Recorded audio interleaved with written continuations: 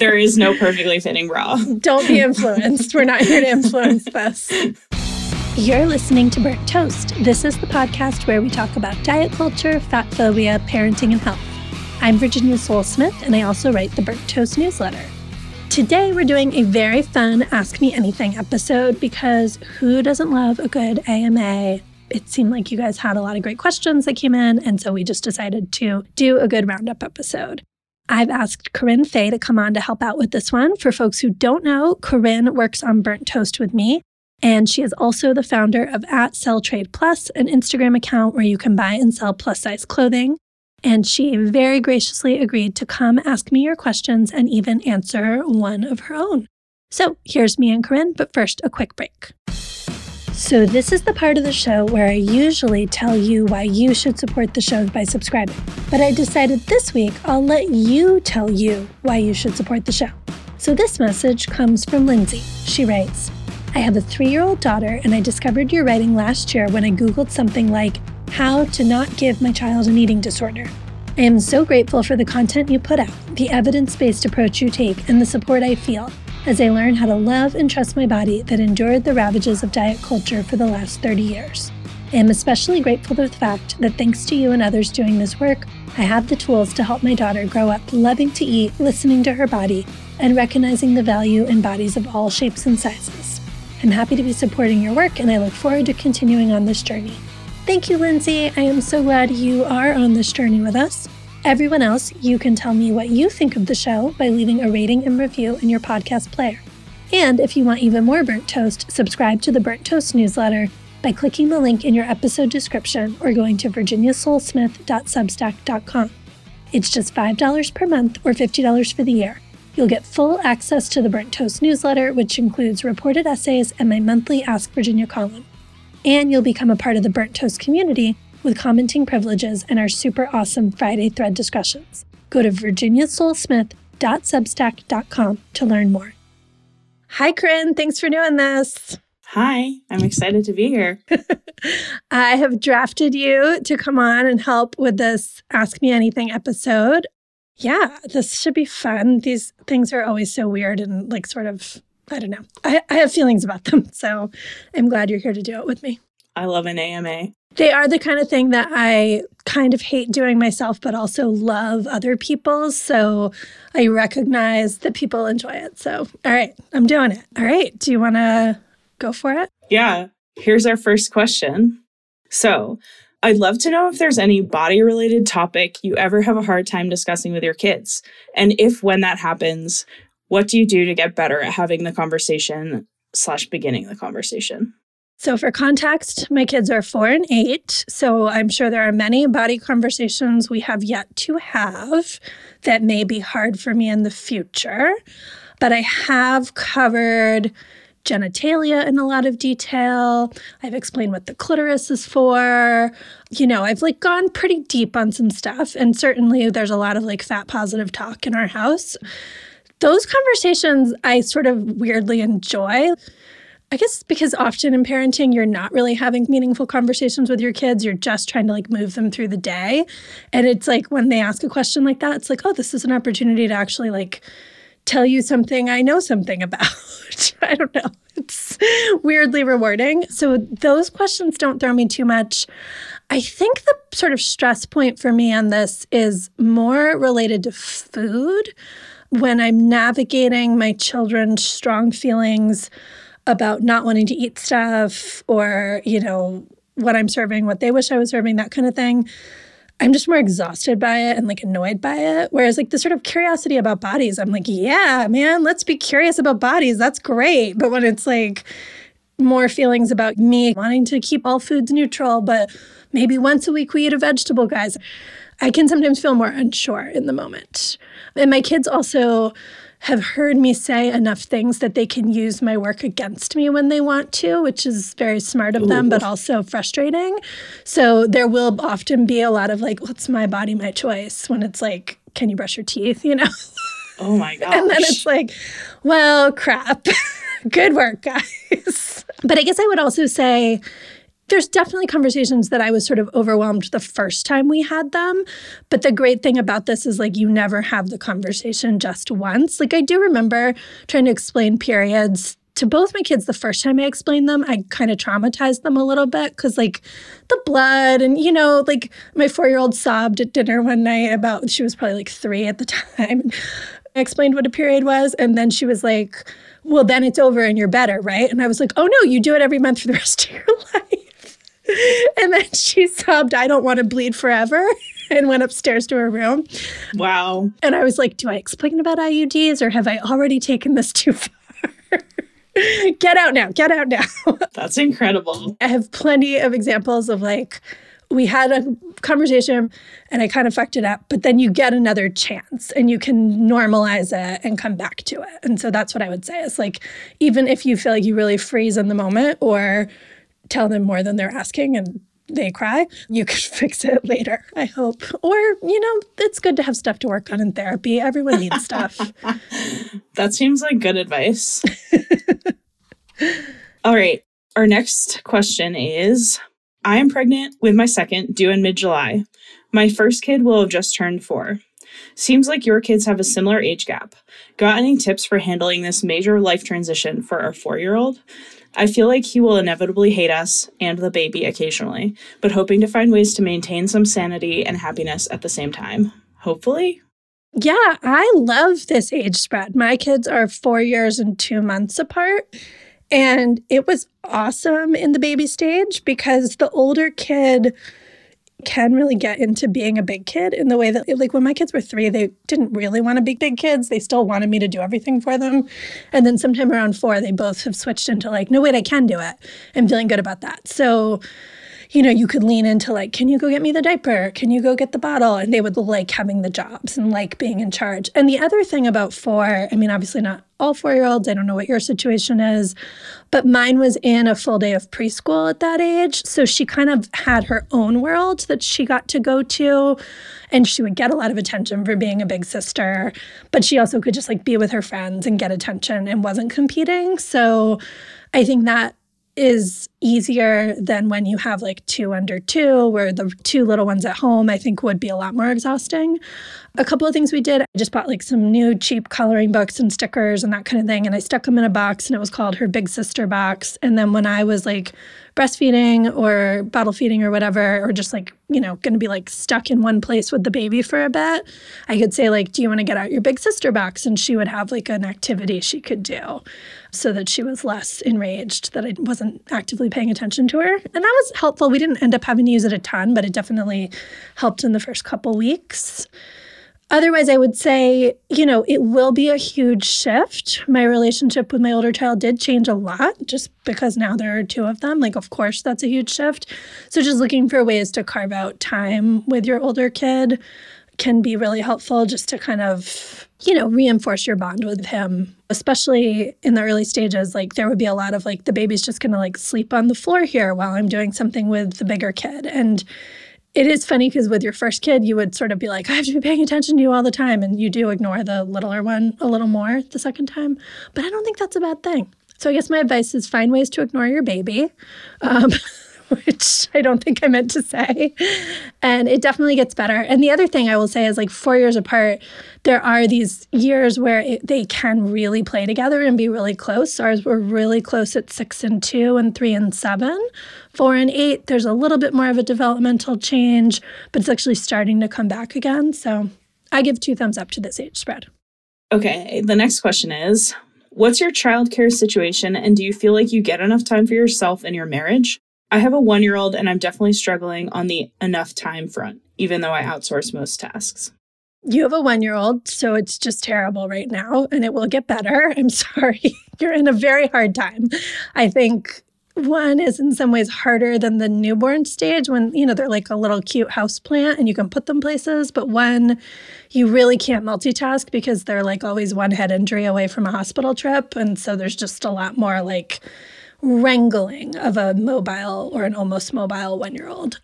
Anyway, so sorry, the question was, what is my childcare arrangement? Yeah, so Right now, we don't have childcare outside of the school day. Our kids are in school from about 8:30 a.m.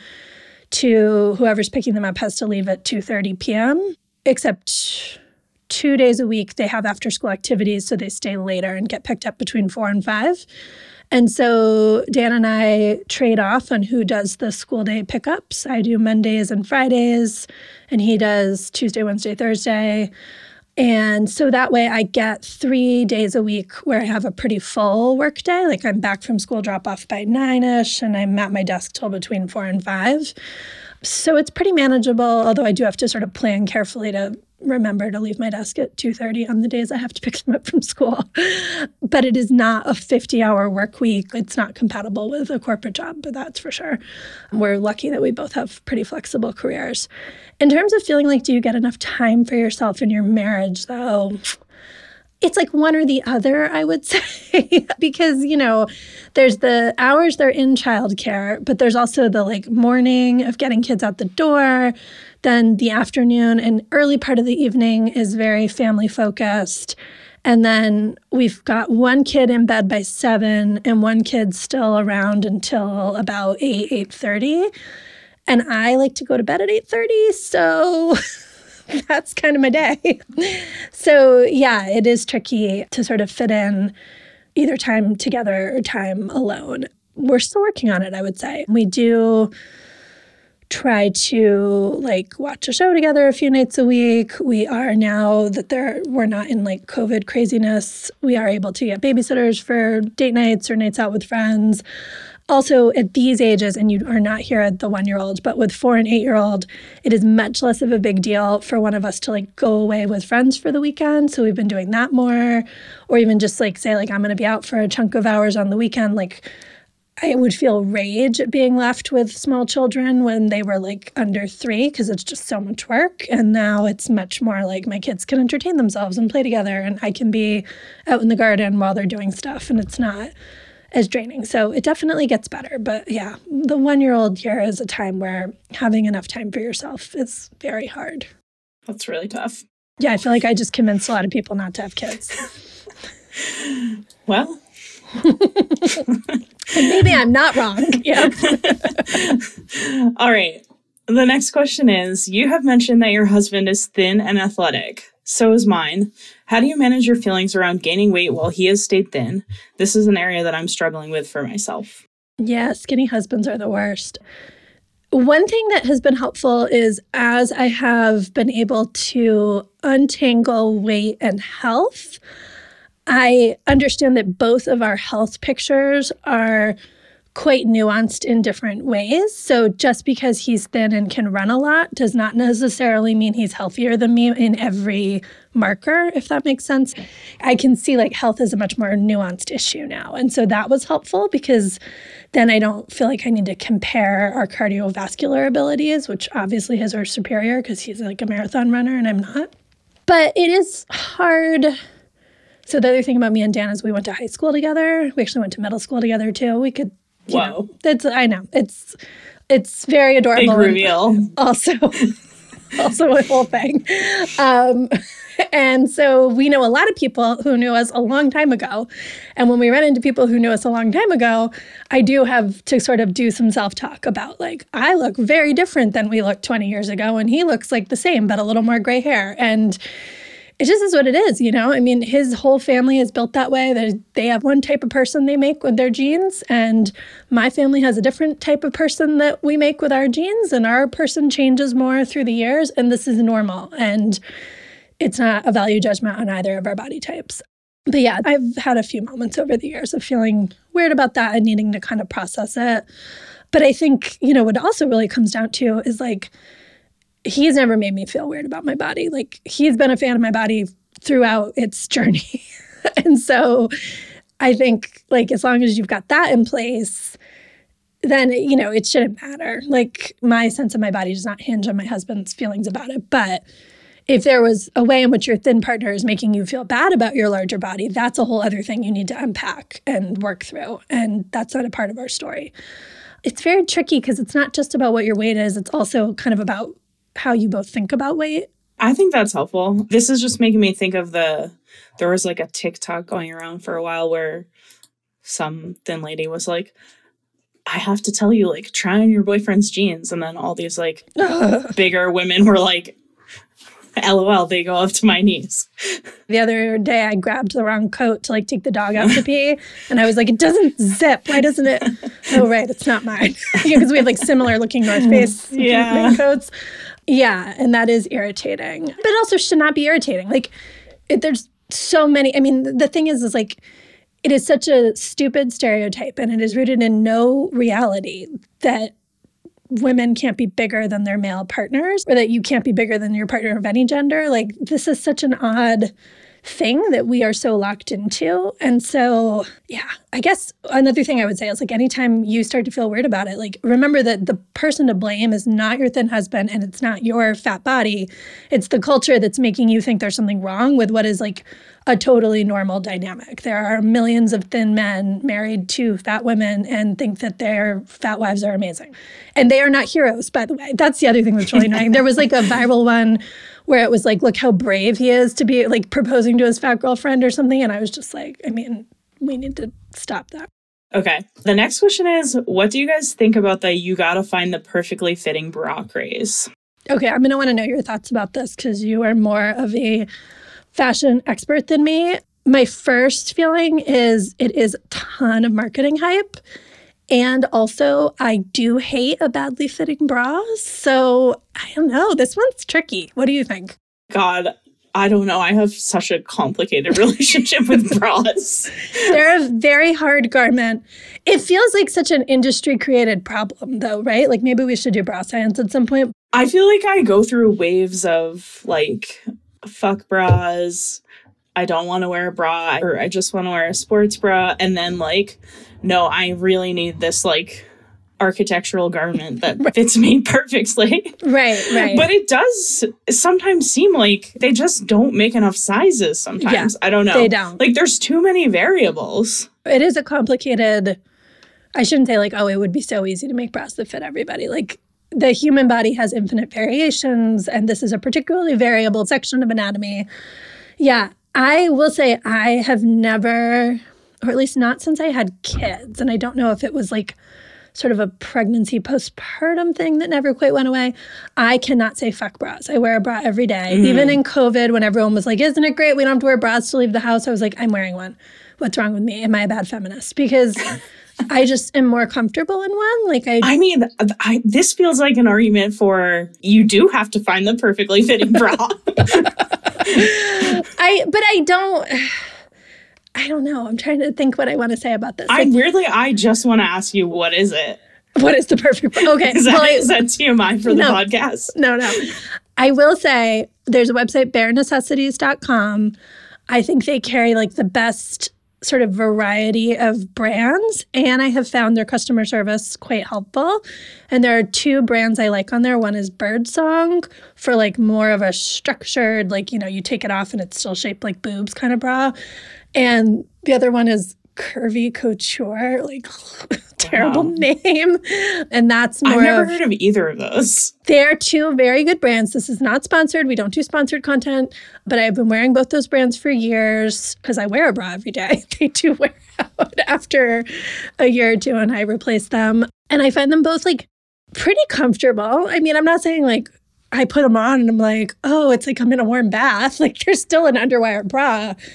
But I don't know. I just like, I have issues with chafing and movement and like, you know, I don't feel comfortable.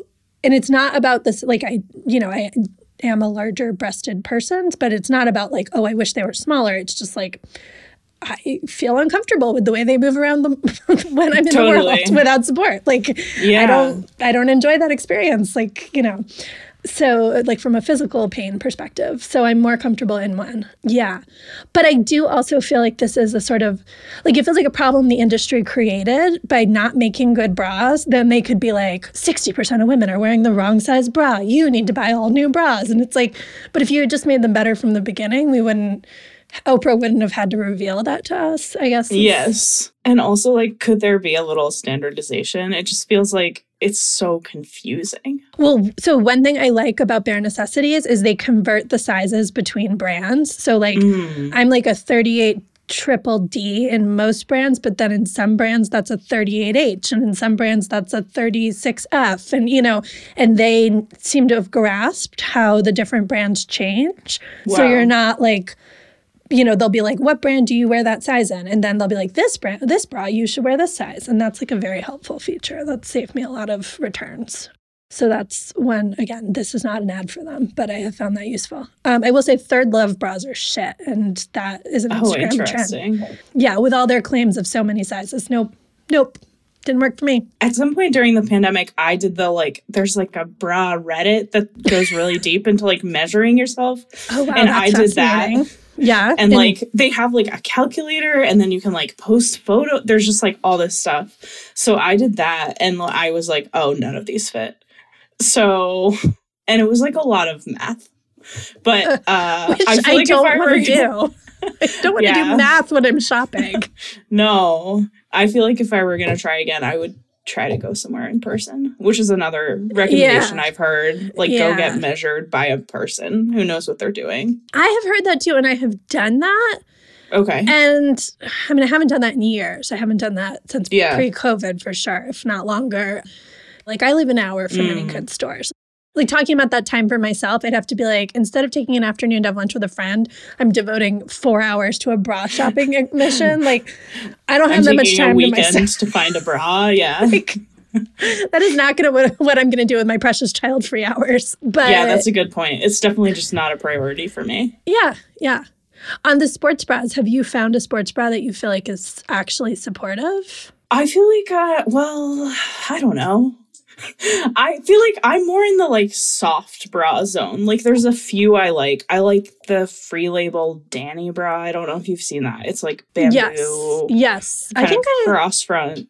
I may have that. I have one Free Label bra that I do like. The Danny is like the biggest bust one, and that is the one that works the best for me. I also wore those like True & Co. bra. Do you know what I'm talking about? I feel like they're like very thin and very stretchy. Okay. And I'm definitely like outside of their size zone, but it kind of fits.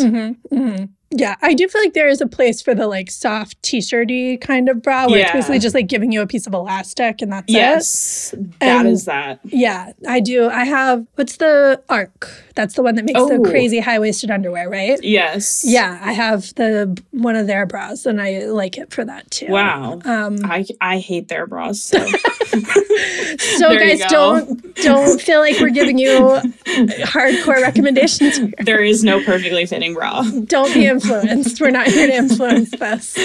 Yeah, that's funny. But I do enjoy the like, because I do feel like underwire is wearing permanent grooves in my body at this point. Yeah. Sometimes I feel like underwire bras like push my boobs out too far. Like I'm just like, now you're creating like an impediment for me, like going around corners or whatever.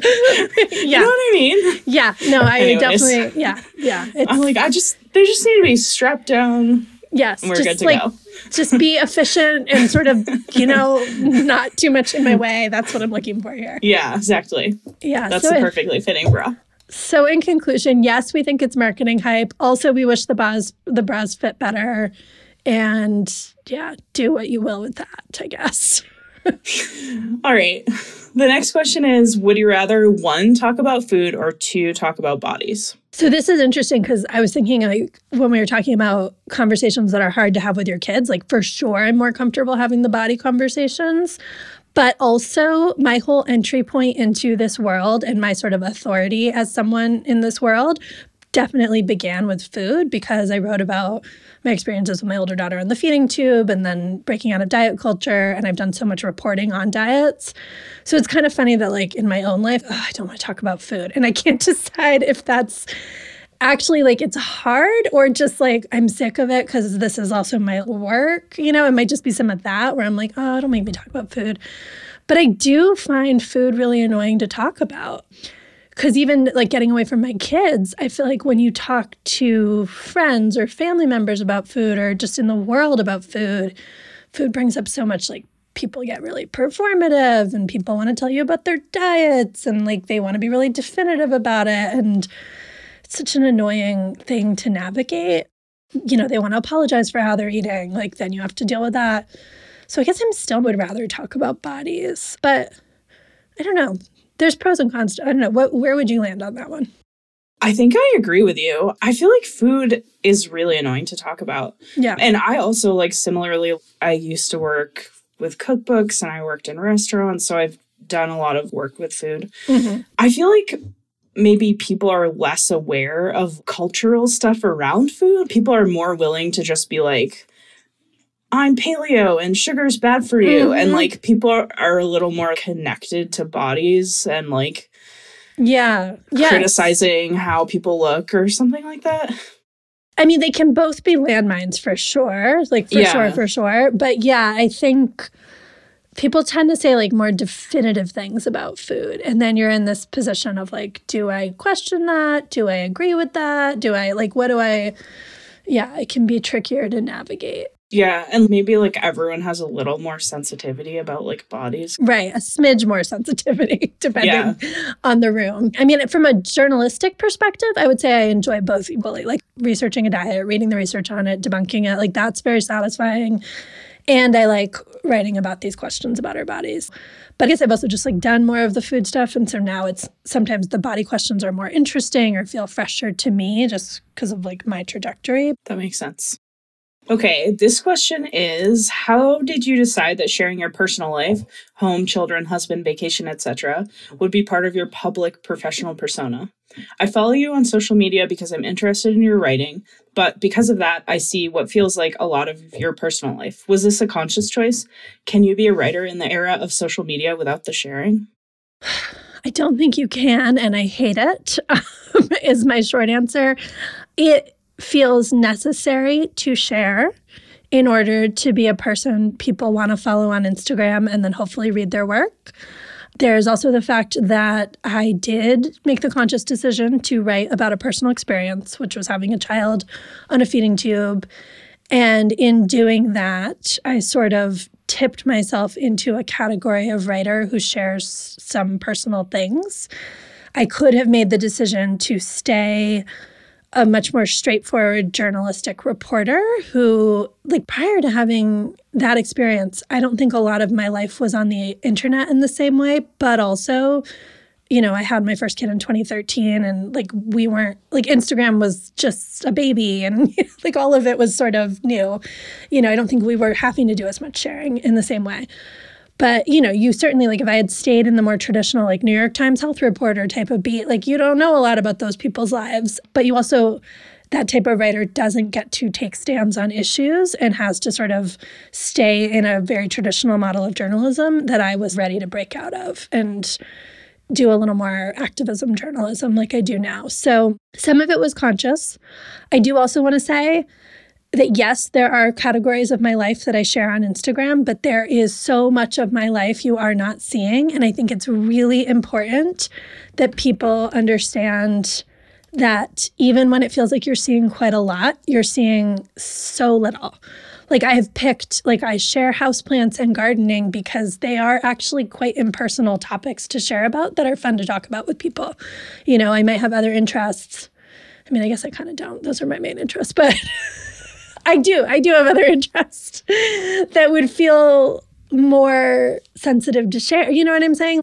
I no longer show my children's faces on social media. That was a decision I made a few years ago as they've gotten sort of older and more distinctive looking. Like every now and then one slips into a story, but, you know, I pretty much don't. And I don't share a lot of specifics about their personalities or struggles they're having. You know, I've never talked about toilet training, either one of them, and I never will. Like, there's a lot that is off limits. If I have a fight with my husband, you're not going to hear about it. I think everybody in this space is constantly drawing and redrawing those lines for ourselves. And it's really hard because there is the pressure to share more and more. And I can sort of draw a direct line towards when I'm being more open and personal on Instagram, I get more engagement, and then that brings more people over to the newsletter to engage with my work. And that is like a shitty thing. You have to decide how much you want to talk about. But yeah, I mean, getting a dog was helpful because I was like, dog content feels innocuous. I can talk about the dog and then share less about the kids, I guess. Penelope has no boundaries with social media. What are your thoughts on all of that? I am glad to not have to do more of it.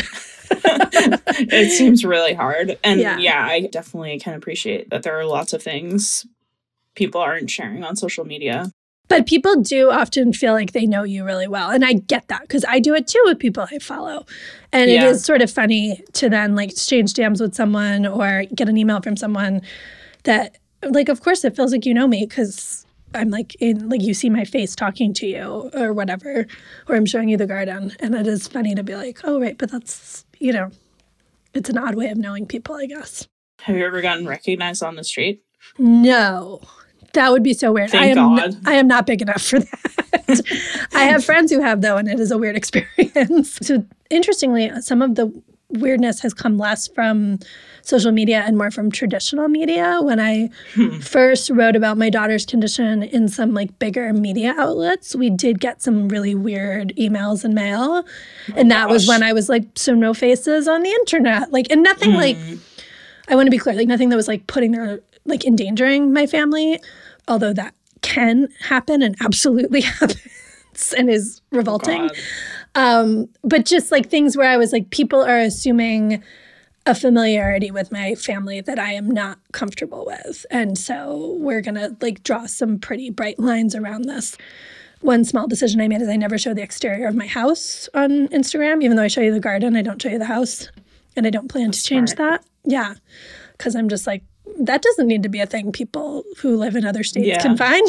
Totally. Yeah. So it is an ongoing question. It is something everyone I know who is any kind of public persona on Instagram, like we sort of regularly like revisit and struggle with.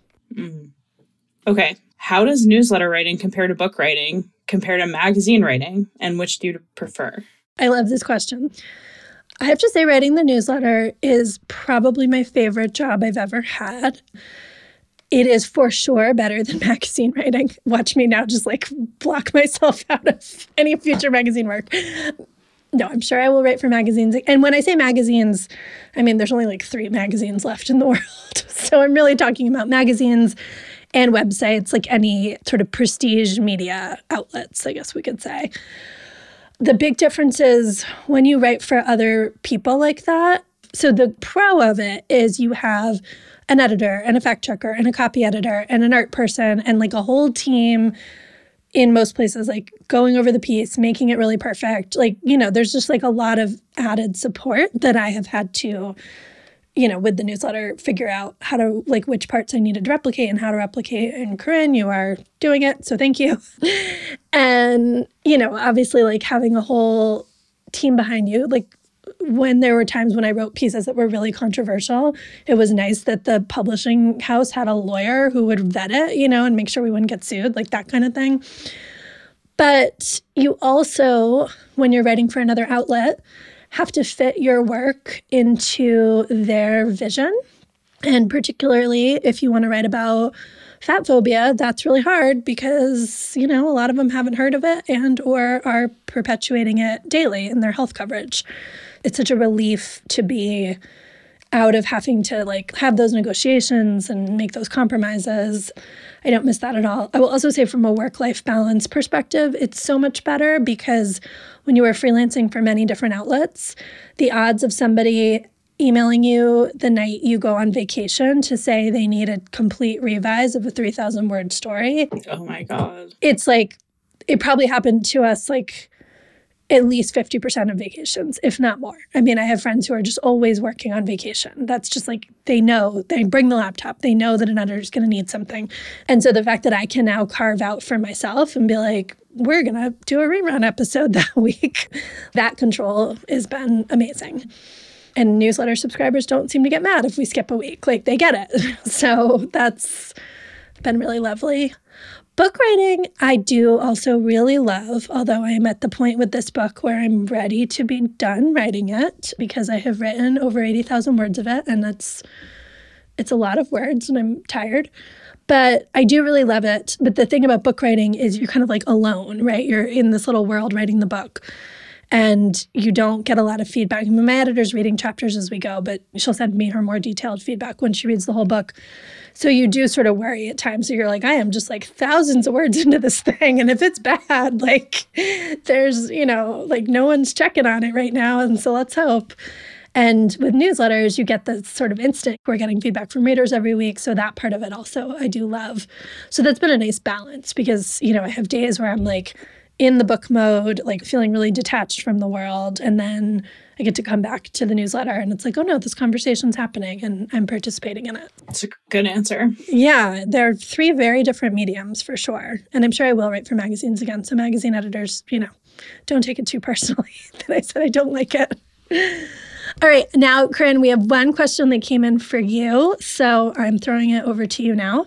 What is @SelfieFaye's favorite thing to cook for company, and how does she rule so hard? @SelfieFaye is Corinne's Instagram handle. Corinne, tell us, what do you cook and why do you rule so much? Oh my God. Shout out to my friend Lise for submitting this question. I'm very excited about it. The best, most recent thing I've made for company, which also like such a funny question because who's having company right now? I feel like I've had company like not very often recently, which is sad. But the thing I've made that was great most recently was a very nice lasagna from Julia Turshen's cookbook, Ooh. Small Victories. And it is special because you make your own pasta, which is both easier and more delicious than at least I was expecting. You also use a food processor, so it's like a little bit less messy. Nice. And you mix creme fraiche into the tomato sauce instead of using ricotta or like making bechamel. And it was very delicious and sort of like impressive. Yeah, you made your own pasta. That's very impressive. Yeah, so I would definitely recommend that recipe and that cookbook and like Julia Turshen in general. Yes, general recommendation of Julia Turshen. She is amazing. We both live in the Hudson Valley, but like hours apart from each other. So I like to pretend we're friends because I think she's really cool. Maybe someday in real life. Speaking of internet making you feel like you know people, etc. Totally. Yeah, that's completely my parasocial weirdness. Yeah, the lasagna sounds awesome. Do you have a favorite thing to cook for company? I was actually just thinking about this because we have not had like friends over for we have not had a dinner party, I don't think, since COVID. And I really do want to have one soon. It's getting warmer here. We have a nice screen porch. So like we could like eat on the screen porch. And I was like sort of paralyzed trying to remember what I used to make for people. I often do a pasta because I make really good pasta. But I have a couple friends who are gluten-free by necessity. So then it's like figuring that piece out. But you can always just like make 2 separate batches of pasta. I've definitely done that. Yeah, I don't know. I need some like dinner party inspiration for sure. So I will check out Julia's cookbook. That's a great suggestion. Okay. If you could do any job in the world, including the one you invent, what would it be? I mean, I think I've invented it, to be honest. I do not and have never, for the last 20 years, had a job that is easy to explain to people at parties. Like my grandmother, I think, was always like, what does she do? Yeah. So, and certainly now when I'm like, well, I used to write a column for the Times and now I have this Substack, people are like, what? So yeah, I did invent it. That said, if I couldn't be a writer for some reason, like writing didn't exist, I don't know, some world where I'm not a writer, I think my other dream job would be garden designer. Not like landscaper, but I would come out and like putter around and prune things and plant things for people. And yeah, the design piece of it I really love. Wow. What would yours be? This is a tough question. It's really hard. When I think of my dream job, I think of like, I want to be somewhere really beautiful and not have to work a lot. Yeah.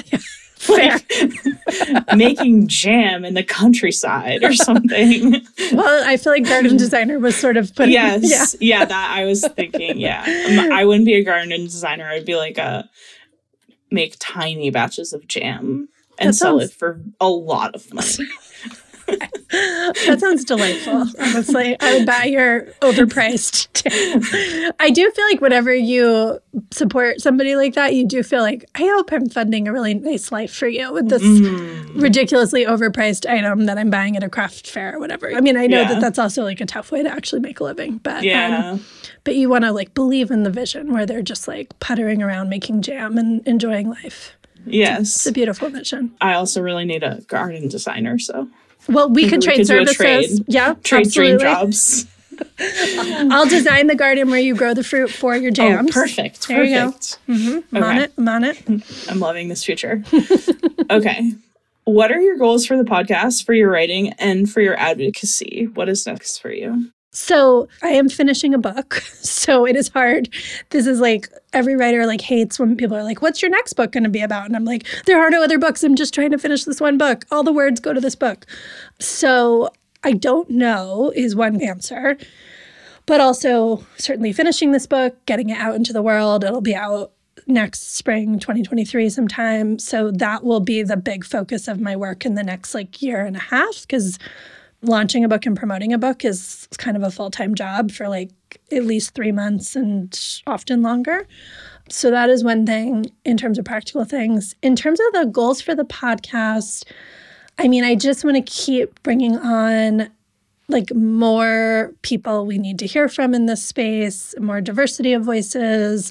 I think it's really important that my platform be available to folks who need this platform. So that is a big goal. And similarly, I do have a goal for the newsletter of bringing on other writers. I'm not quite ready to launch that because I want to make sure we're in a place where I can pay really well, because I have been underpaid as a writer in the past and I know how shitty it is and I will not do it. So that is something we are working towards being able to do.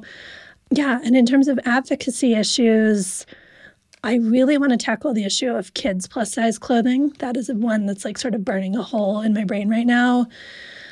Always open to feedback and thoughts from folks who, you know, you all are in this community with us and kind of have a sense of what work we need to be doing. So tell us. I love that. All right. So let's wrap up with Butter for Burnt Toast. Corinne, do you have a recommendation for us this week? I do. Excellent. Okay. So as true fans may remember, I live in New Mexico. Yes. And it is sadly already getting very hot. Ugh, I'm sorry. Yes. So my butter recommendation this week is for sun protection. Ooh, and I love it. I'm really hoping the recommendation inspires a lot of people, because I really want to feel less weird walking around my neighborhood wearing a solar face shield. Which I just purchased. And wait, what is I don't even know what I'm Googling it. What is a solar face shield? I don't even know if that's really what it's called, but it's basically like sunglass material that covers your whole face. Oh my gosh, yeah. It looks like when people were wearing the shields during COVID. Yes, yeah. It looks like a COVID shield, but it's like sunglass but it's material, made of sunglasses. Like tinted. Wow, yes. you are committed to your sun protection. I just bought that, and I do feel self-conscious wearing it around the neighborhood. I've worn it driving. It's great for driving. And then I also got one of those like fold-upable Baggu hats that I feel like everyone had last summer. Yes. And I got some prescription sunglasses. So wait, so do you need the sunglasses and the face shield? Well, so I was like, I've had these just like really ugly over glasses sunglasses, and they're like they look terrible, like not even in a cool way. They're always like really dirty and they get scratched super easily, and they're like they feel too expensive for what they are. They're like $30 or something. So I was like, well, if I get the sun shield, I can just wear that over my glasses. Right. I'm seeing that. And it covers your whole face. Your whole face. It's only upsides. I mean, it seems like a great product. Aside from making you look like a space alien. I'm looking at these pictures. Also, let's deal with the fact that in the first Google image search, it's a woman in a bikini top and the face shield. And I feel like these things are at odds with one another. If you are so concerned about sun exposure that you're wearing the face shield, why are you not also in a rash guard? But okay. Yep. That's her journey. Okay. So my request to listeners is, can we make this cool? Can we embrace the face shield? Are you going to get one, Virginia? Well, I'm wondering about how it would be for gardening, because we do. So there's periods of this warm weather months where I live where bugs are a big problem. We have a few weeks of gnats, and then we have a few weeks of mosquitoes. And I'm would it help from bugs flying in my face while I'm gardening if I'm in the face shield? I think of myself as someone who takes sun protection seriously. There is skin cancer in my family. We are a very white, pasty people. But I have settled, apparently, for decent prescription sunglasses and a strong sunscreen. And you're making me realize I could take that further. All right. I'm here for it. Let me know if you get one. Do I have to buy the $68 face shield from Nordstrom, or can I buy the $15 one? I will say I bought these $68 from Nordstrom, but I don't know. It is also very tight on my head. So I would be interested in maybe checking out some other models. Yeah, why are they not? I have a big head. That's good to know. There should be an adjustable band. It's adjustable, but it's just maybe I just need to break it in. It's tight. Shoes. You need to when I take it off, I have a little imprint on my forehead. Just making just it adding even cooler. To the coolness. Yeah. Absolutely. Yeah. I mean, I do own a bug net that I wear during these peaks. So I could see it also being helpful for holding the bug net, because the bug net then a breeze comes and it's smushed up against your face in an annoying way. This is an amazing recommendation. This might be the best recommendation we've ever had. I'm very excited. I don't have a good one to follow up. Mine is more predictable. I'm recommending an app for your houseplants called Planta, Planta. I have been using it for a few months. I didn't want to recommend it right away in case I didn't like it. But I learned about it when Anne Helen Peterson did her houseplant series, which I also recommend. It's a great read on the history of houseplants. And someone in the comments said they were using this app. If you are a person who regularly kills your houseplants, or you are a person like me with an excessive number of houseplants that are hard to keep track of, it is worth it. You have to spend some time up front. You have to take pictures of all your plants and put them in the app and get them, all organized, which I really loved doing. I spent a whole Saturday on that. It was a very satisfying project to catalog my plants. And then it gives you reminders of when you need to water them. And the other thing that's really helpful is, because I don't fertilize in the winter here, because most houseplants really kind of want to be dormant when it's cold. But then come spring, you do start fertilizing, and plants are very picky. Some plants like a lot of fertilizer, and some plants, you really can kill them if you over-fertilize. And so the Planta app is helping me keep track, because for last summer, I was I'll do it every 2 weeks for most plants, but then some plants it's once a month, and I would never remember when I did it. So it gives me little reminders. It does make me feel a little guilty, because sometimes it wants me to be doing more. It thinks I should be misting, and I don't really believe in misting houseplants. So sometimes I have to ignore the notifications. So there's that. But yeah, if you're trying to keep houseplants alive, it's a good one. I recommend it. Wow, that sounds great. I mean, also if you just are a really big plant nerd, it's pretty satisfying. It will also diagnose if you have a problem, a plant that's, sick in some way. It'll help you figure out what's up with it. So yeah. Well, this was very fun. I enjoyed our little AMA episode. Thanks for being here to help me. Corinne, remind everyone where they can find you and follow your work. Oh, well, mainly you can find me on Instagram at Celltrade Plus, which is an Instagram I run where people buy and resell plus size clothes. My personal Instagram is at SelfieFaye. She has excellent boundaries. You'll know nothing about her personal life from either of them, other than she has a very cute dog.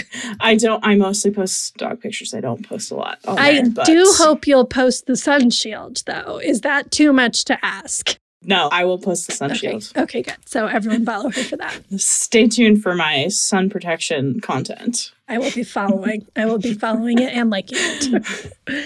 All right. Thanks so much. Thank you. Thanks so much for listening to Burnt Toast. Once again, if you'd like to support the show, please subscribe for free in your podcast player and tell a friend about this episode. And consider a paid subscription to the Burnt Toast newsletter. It's just $5 a month or $50 for the year. Find out more at virginiasoulsmith.substack.com. The Burnt Toast podcast is produced and hosted by me, Virginia Soul Smith. You can follow me on Instagram and Twitter at @the_soulsmith. Our transcripts are edited and formatted by the wonderful Corinne Fay, who runs @SellTrade Plus, an Instagram account where you can buy and sell plus-size clothing. The Burnt Toast logo is by Deanna Lowe, our theme music is by Jeff Bailey and Chris Maxwell, and Tommy Herron is our audio engineer. Thanks for listening and supporting independent anti-diet journalism.